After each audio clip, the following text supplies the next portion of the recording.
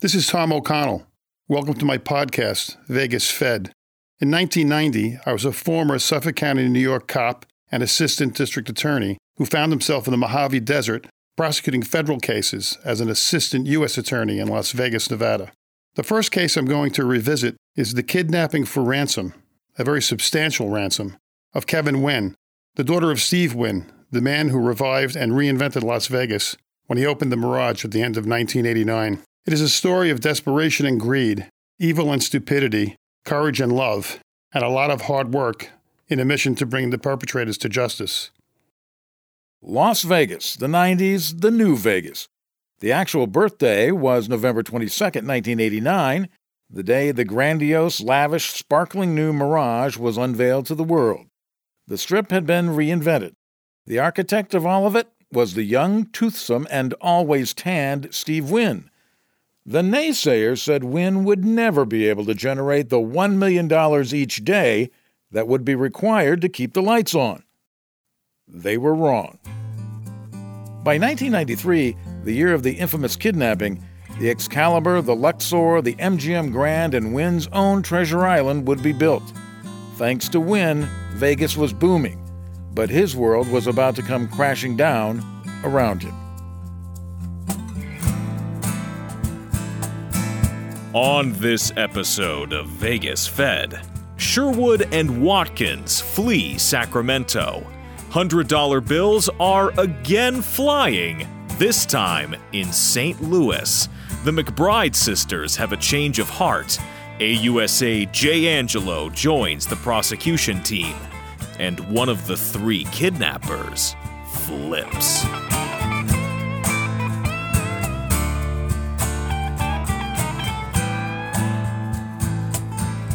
The next night, Jake and Anthony met at the apartment of another friend named Heather. They agreed that because the heat was on in Sacramento, they had to get out of town. Jake recruited his brother-in-law, Fred Ford III, to purchase a getaway car. He gave him $6,000 in hundreds, with which Ford bought a 1985 Ford Bronco in San Jose. When the three arrived in St. Louis, they stayed at the home of Eric Chambers, the fiancé of their cousin Raquel. They decided to entrust the proceeds of the kidnapping to Ford's father, Fred Ford Jr., to be dispersed as needed. Eric Chambers described him as big time. On September 20th, acting on a tip, FBI agents arrested Sherwood and Watkins at the Pear Tree apartment complex in St. Louis where they'd been staying. Another phase of the investigation revealed much about their activities there.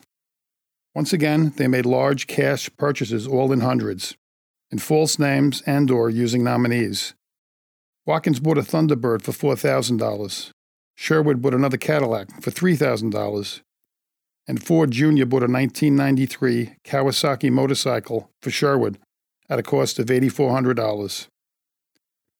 It was on the way to St. Louis that Sherwood and Watkins concocted a cover story in the inevitable event of their arrest. To wit, they had traveled to Las Vegas to do a drug deal. They would claim that each sold a kilogram of cocaine for $22,000. It apparently hadn't occurred to them that these sums could not begin to explain the bundles of hundreds they'd either spent or given away. While at a mall, they met a group of young, naive suburban girls who lived with their families in Baldwin, Missouri. The first was a 16-year-old named Sarah, who met and became sweet on Watkins. She soon introduced her new gangster boyfriend, known as Mariko Dean, a.k.a. Rico, a.k.a. Anthony Watkins, and his badass cousin Tony Dean, a.k.a. T, a.k.a. Jacob Sherwood, to her friends, and they started hanging out together at the apartment complex. The pair had plenty of money and played the role of drug dealers. The girls saw what they described as bricks of marijuana, which would later prove to be 3 ounces. This demonstrated the naivete of the little suburban girls. What kind of big-time coke dealers would possess a whole 3 ounces of pot? Jake and Anthony had been on the run for almost 2 months when the FBI got the tip and locked them up in St. Louis. Each claimed they'd sold a kilo of coke for $22,000 in Vegas, sticking to their script. All of their new little girlfriends were interviewed and subpoenaed to Las Vegas for grand jury appearances. Needless to say, their parents, who accompanied them, were thrilled. One worked in a bank and said that Sherwood had asked her if she could break $100 bills into smaller bills. In this regard, we returned to our secret weapon. Sean Healy was an IRS criminal investigation agent who I'd met while second-chairing a money laundering case. At the time, I had no experience in that area, and I was anxious to learn. Volunteering for that duty was one of the best moves I ever made. Sean was a great agent, the best I've ever worked with. And after that trial, I would charge money laundering in every case I possibly could, no matter the crime, just to get Sean on board. Adding IRS charges, including tax charges, strengthened any case. Hard-working jurors don't like to hear about scumbags who've never worked a day in their lives, living high in the hog, and not even paying taxes. So my objective was typically to get Sean on every case, whether the lead agency liked it or not. Usually it would be the latter. Sean was a money laundering expert and would later testify that breaking down big bills for small was the exact opposite of what big-time drug dealers would do. He also explained that certain basic accounting principles applied even to drug dealers. For example, there is a cost of doing business. If you sell a kilogram of cocaine for $22,000, well, that's not all profit. You may have paid $10,000 for it, or been fronted the dope, meaning your supplier, someone higher up in the chain, is owed money, someone you would not want to neglect to repay. This testimony further undermined, to say the least, Jake and Anthony's cock and bull story about their money being proceeds of a Las Vegas drug deal. One of the young girls, named Karen, told us that T, Jake Sherwood, explained that he and Anthony had won the lottery in the amount of $1.45 million. Another told us that once, while riding in a car with Sherwood, he thought someone was following them and instructed her to take a gun out from where it was secreted and shoot them if they continued. Was he kidding? There was zero chance of a teenage girl from Baldwin committing murder on command. One of the great things about our office in those days was that there were a few smart, solid people who I could go to bounce ideas off of. And they were more than happy to help. They were real team players. My go-to guys were Howard Zlotnick, the criminal chief, and Jay Angelo, an OCDF prosecutor, two of the best prosecutors I have ever known. Both were former Navy JAG officers, and Jay had done 2 tours of Vietnam as a Marine. After a few months handling the Win case solo, but with a ton of advice from these guys, Jay wanted in. This was an easy decision. I said no problem, and it's one of the best decisions I made during my tenure in Las Vegas. So around the time that the focus of the case had turned to St. Louis, Jay officially came on board, starting with the grand jury of all the dumbass little girls from Baldwin, Missouri. The whole ordeal was quite traumatic for the Baldwin suburbanites. I have a feeling the girls ended up grounded for a very long time.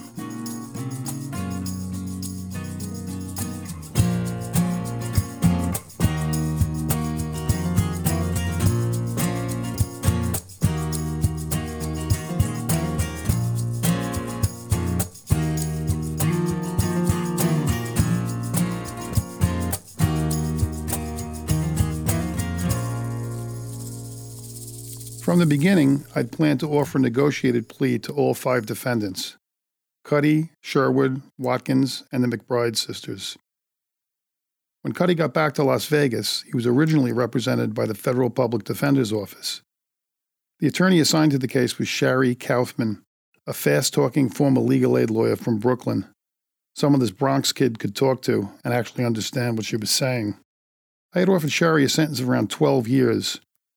My impression was that she thought the offer reasonable and that she'd recommend that Cuddy accept the deal. But he didn't, and soon he fired her and hired a private attorney, Mitch Posen. In the meantime, the McBrides were the first to cut their losses. They both decided to plead guilty to their perjury indictments and agreed to cooperate with us. The first step in the process, however, is a proffer or a sit-down, a session during which we get to fully debrief the defendants in order to determine if they're being forthcoming and truthful. We met with each McBride and their attorneys, Patty Erickson and Karen Connolly, and for the first time heard the full truth from them. They knew that Jake and Anthony had been in Vegas, and in fact, Jake had gone there just a few weeks before the kidnapping. Uncle Ray, a white guy, was paying for everything. Jake and Anthony had called the girls many times from Vegas. Upon their return to Sacramento, they had been picked up by their friend Lavelle at the airport, and then went directly to Mary's house to meet up with the others. $100 bills were flying, and cryptic references were made to the source of the funds. It was a crime, but it was neither a drug deal nor a murder. Glenda McBride accompanied Jake to a motel where he showed her his money, $300,000 in hundreds. He confided that he had shafted Anthony and given him only $100,000, telling him that that was half of their cut. He apparently knew that Ray had likewise shafted him and had kept much more than he had given Jake. They went to the mall and Jake spent over $1,000 on jewelry, etc., etc., all in hundreds. As we suspected, they knew a lot more than they had given us in the grand jury. The McBride's pleas were taken in a sealed courtroom on September 15th. On October 1st, the pleas and their cooperation were reported in the local press. Negotiations continued, and it seemed that Mitch Posen might persuade Cuddy to plead as well. Meanwhile, Jake and Anthony were in tow from St. Louis, where they had been popped on September 20th. Now the logjam was breaking. Anthony had hired a private attorney from Sacramento, Dan Brace. I didn't know him previously, but Dan seemed a pretty sharp, civil guy. Negotiations, however, were not initially fruitful. I suggested that Anthony might want to cooperate with the government and testify against Cuddy, the ringleader, and Sherwood. Brace agreed that Anthony would do well to get on board and said he was going to work on him. Then came the call. Anthony would plead and cooperate. This was great news. Anthony had been the least culpable of the three, as even his split suggested. He had not entered Kevin's house, was only a lookout, and he hadn't touched the gun. He was slight and soft-spoken, the youngest defendant. He would probably be the least offensive to a jury. Yet he could presumably give us a view of the conspiracy from the inside. So we'd take a profit from him and find out. Anthony was going to provide some compelling evidence. The jurors who would sit through this trial were going to hear riveting testimony from him. About 2 weeks before the kidnapping, Jake had called Anthony from Las Vegas and invited him down for the weekend. Jake and Cuddy picked him up in McCarran and brought him to their room at the Sun Harbor Budget Suites. A couple of days later, the three had a meeting over breakfast at a local casino. Jake told Anthony that he was going to listen to what Ray had to say. So Anthony listened too. Cuddy told Anthony that he had a plan to kidnap someone. He referred to her only as Blondie. He said that her father owned a casino and that they could extract a ransom of $300,000 for her return. Ray was talking about he was thinking about kidnapping someone, and he kept calling her Blondie, and was saying how her dad owned the casino, and he thought that we would be able to kidnap her and get $300,000 for her. Anthony claimed that he was reluctant to hear any more, but that Jake reassured him by telling him Ray had done this before, so just listen. Ray was going to follow Blondie in her car. When it stopped for a red light, he would jump into the car and subdue her with a stun gun. He would then transport her to a motel room, from which her father would be called with the ransom demand. He would also take photos of Blondie topless to ensure that her father did not call the police. A couple of days later, Anthony found himself in the back seat of Cuddy's Volkswagen in the Mirage parking lot. He said they were waiting for Blondie. They would wait several hours. To while away the boredom, Anthony occupied himself by playing with something he had found in Cuddy's car, a stun gun. Cuddy explained that he had previously spent hours sitting in the parking lot waiting for Blondie, in a van with blacked-out windows.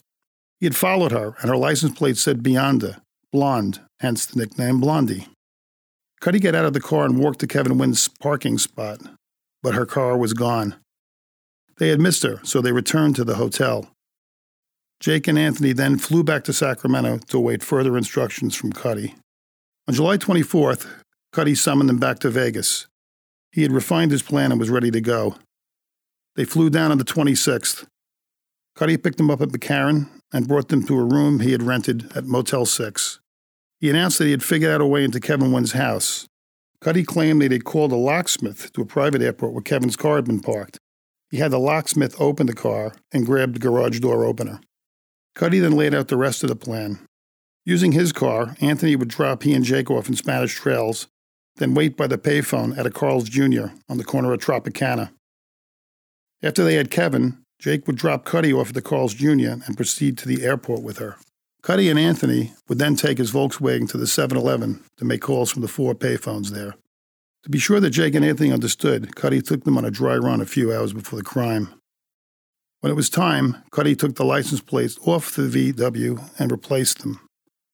When they got to the house, Cuddy and Sherwood each put stockings over their head and entered the garage. Anthony was left to wait by the Carl's Jr. payphone for Cuddy.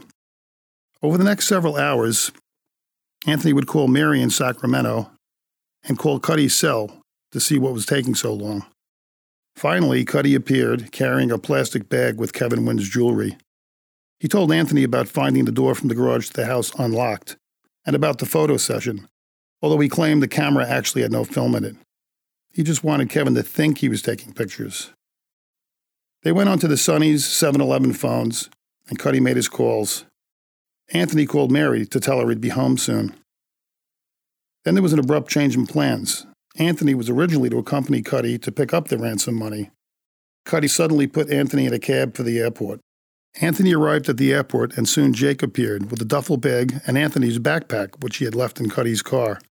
Jake led Anthony into the men's room, where they proceeded to remove paper clips from stacks and stacks of $100 bills. Did you open your bag? Yes, I did. What did you see inside that bag? Money. Did you have a notion? Have you ever seen that much money before in your life? No. During the plane ride back to Sacramento, Jake told Anthony what had gone on inside Kevin's house. Though he was unsure whether the camera was actually loaded with film, Ray had been careful to photograph him from the neck down. When they got back to Mary's house, Anthony counted his share, and it was $92,000. Anthony recounted the spending sprees, the motel rooms, the craziness of the next couple of days, and the fear once it became clear that they had been found out and the police and FBI were looking for them. Jake had gone with Fred Ford III to San Jose to buy the Bronco. And once they got to St. Louis, they entrusted their money to the shadowy Fred Ford Jr., who had recently arrived back in town. Jake and Anthony had agreed that if they were arrested, they would tell the authorities that the reason they were in Vegas with Cuddy was to do a cocaine deal. They reasoned that because they were in fact drug dealers, albeit not kilo dealers, the story might fly. As for Sherwood, he had been assigned an attorney, an alumni of the Federal Public Defender's Office named Dan Albrechts. Dan, a John Cusick lookalike, had been the darling of the FPD, Franny Forsman, after running up a string of acquittals. Now he was in private practice, and Forsman directed a career case to Dan Albrechts. Sherwood, however, was apparently never interested in either a plea or cooperation. We now had Anthony on board. We had the McBride sisters. Through the Sacramento kids and through business records which corroborated them, we would show that Sherwood spent more than what the profit from several kilo deals would have been. Over $60,000, all in hundreds. And we had his prints on the Beyonda parking ticket. But we weren't done, not by a long shot. On December 2nd, we superseded our indictment, adding money laundering charges to the conspiracy, extortion, and use of a firearm charges. Our continuing investigation in St. Louis was bearing fruit. On January 11th, Fred Ford III, who'd assisted Sherwood and Watkins in several ways, including the purchase of the Bronco and transporting them to St. Louis, was arrested in Milwaukee, based upon our indictment for money laundering and aiding and abetting. Ford had been found in November and interviewed by the FBI, then subpoenaed to testify before the Las Vegas grand jury, where he, surprise, lied. However, he recanted the very next day. A trial date was set for April, but we'd add perjury charges later, which would kick it into June.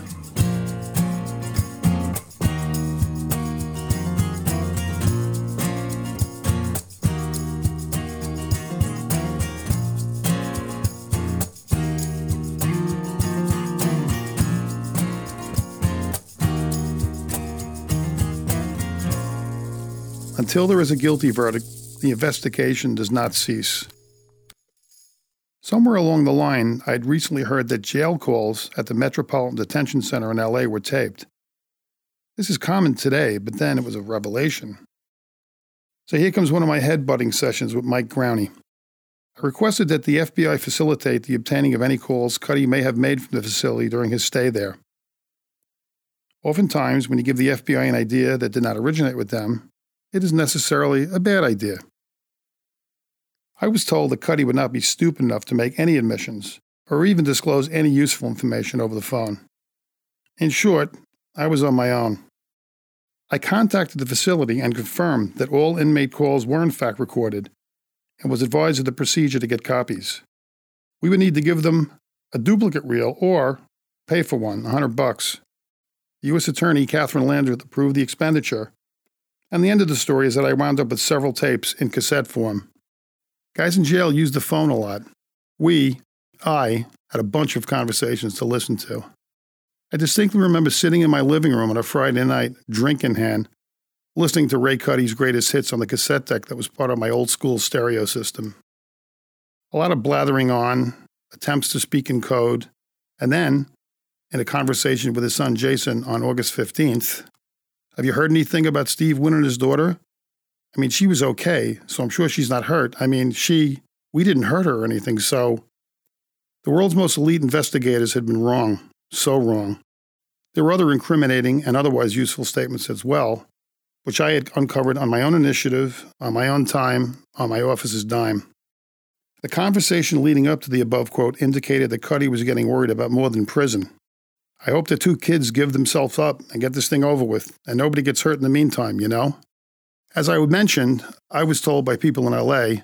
that Cuddy was terrified of what Steve Wynn might do and did not want to return to Las Vegas for his trial. Oh well. Cuddy's attorney, Mitchell Posen, would attempt to suppress these admissions by claiming that he had no notice that the calls were taped. The evidence to the contrary was substantial. It was explained to him by jail personnel, and he signed forms acknowledging so. There were also placards next to each and every phone, large enough to be seen even without his glasses, and he admitted in several calls that he knew his calls were being taped. The hearing on Mitchell Posen's suppression motions would be the only time Cuddy would testify, and I relished the chance to cross-examine him.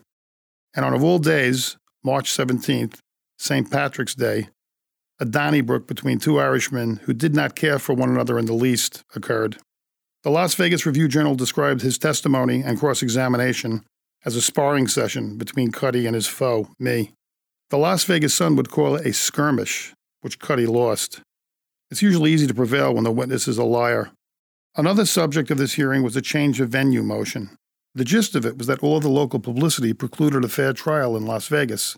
The law, however, is that a criminal defendant is entitled to a fair jury, not an ignorant one. Although this was not dispositive of the issue, we pointed out to the court that Posen, Cuddy's attorney, was the press's most prolific source of publicity, while the government consistently answered no comment to their constant queries.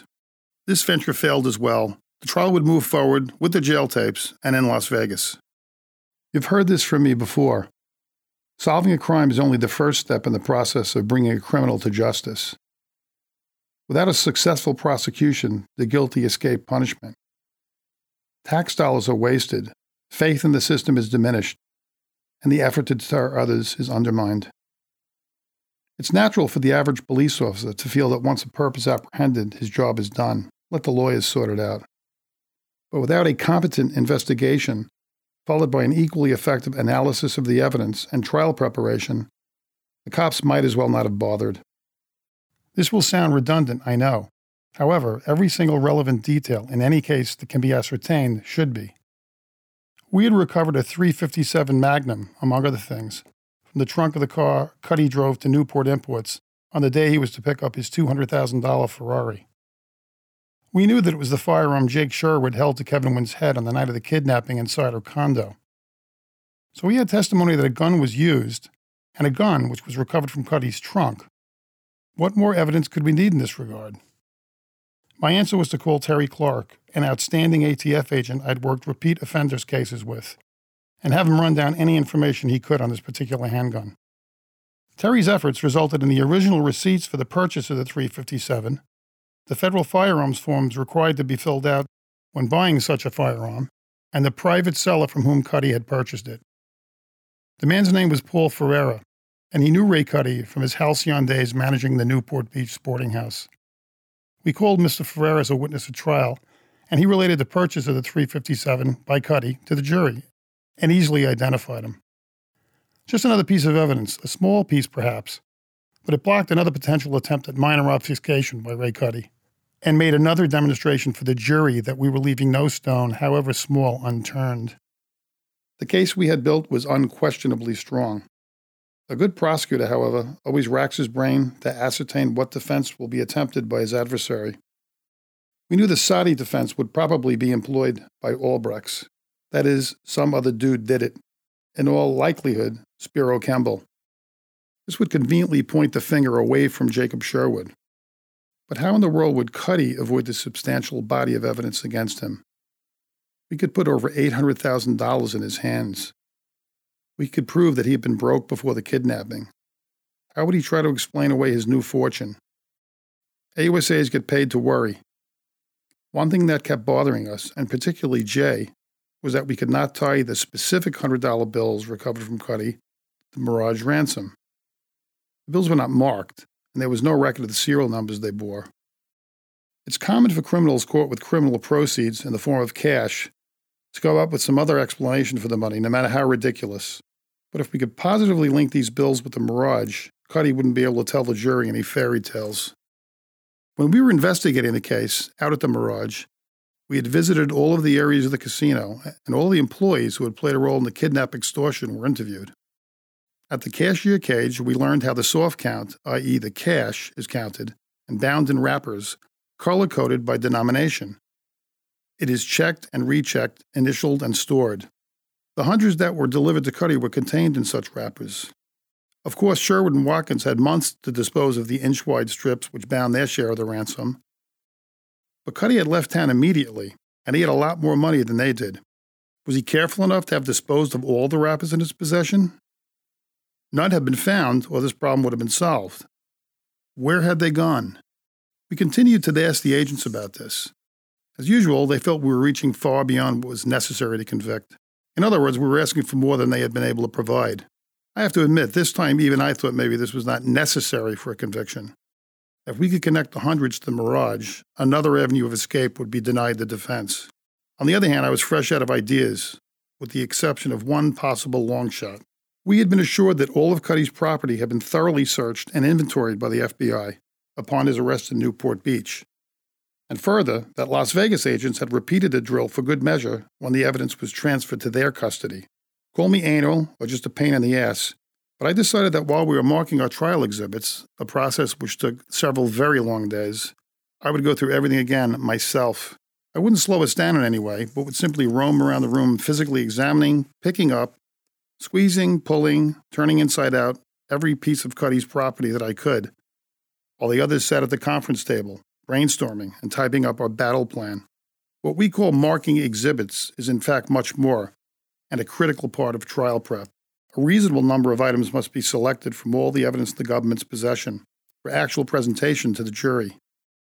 The criteria applied to this selection process includes relative evidentiary value of a given exhibit, potential juror impact, ability to present it in a fashion which creates a flow, chronology, physical logistics, etc.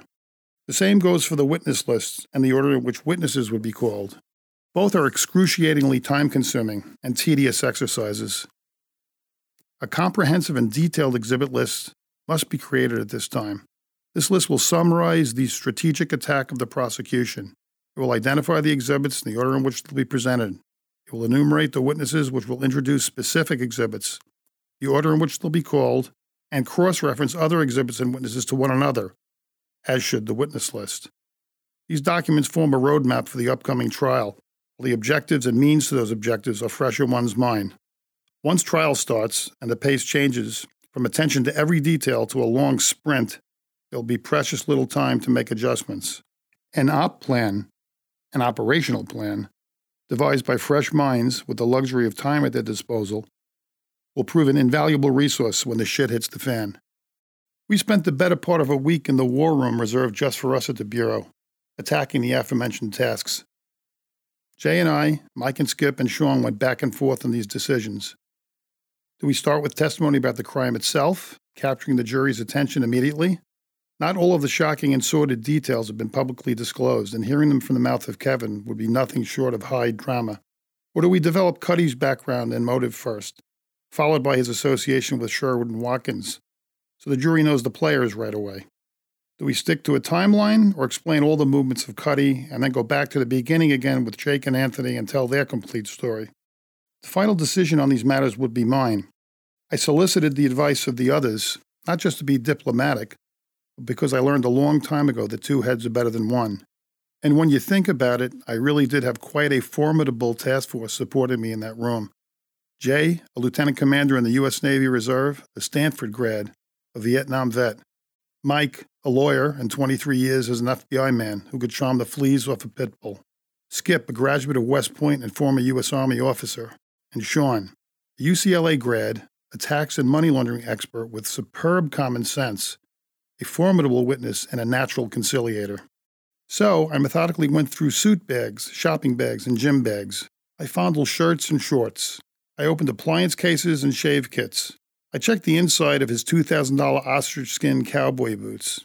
And, I must admit, I also played with the stun gun. So did everybody else. The zapping noise they make is addictive, like the pop you generate squeezing plastic bubble wrap. During this process, I was standing off in the corner, scrutinizing every object the Bureau had seized from Cuddy. I was also participating in the conversation from afar while the others at the table continued strategizing and debating, formulating our game plan, which Skip entered onto a laptop computer. Then I came across a couple of velour-like sacks with the name Aventura on them. Each had once held a full quill ostrich boot. The pair cost $1,950, another of many extravagances purchased at the cost of the wind's anguish by the avaricious Cuddy. The little drawstrung bags were deep and soft. Like I had with so many other items of property, I thrust my hands down into the unknown, to the bottom of each bag, one after the other. I felt something. Shards of paper. Could it be? Nah, probably garbage.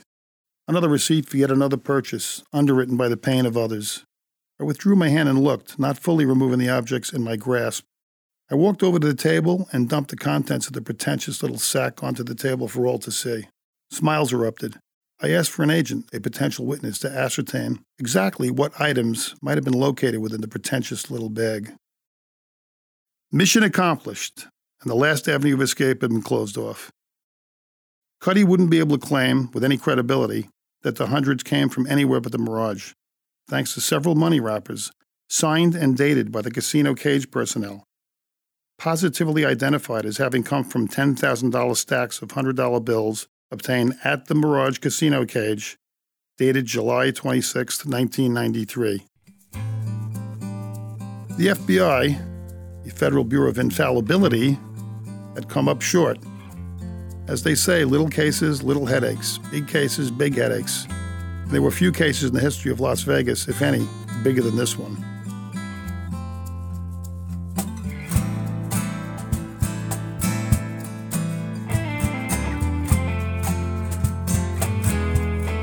And next time on Vegas Fed, the government prepares for an anticipated defense, which will be promised in opening statements, and comes out swinging with their case as trial begins. This podcast was recorded on the campus of UNLV in the studios at 91.5 KUNV Radio, with engineering and editing by Kevin Krall. Content and music copyright 2020, Tom O'Connell.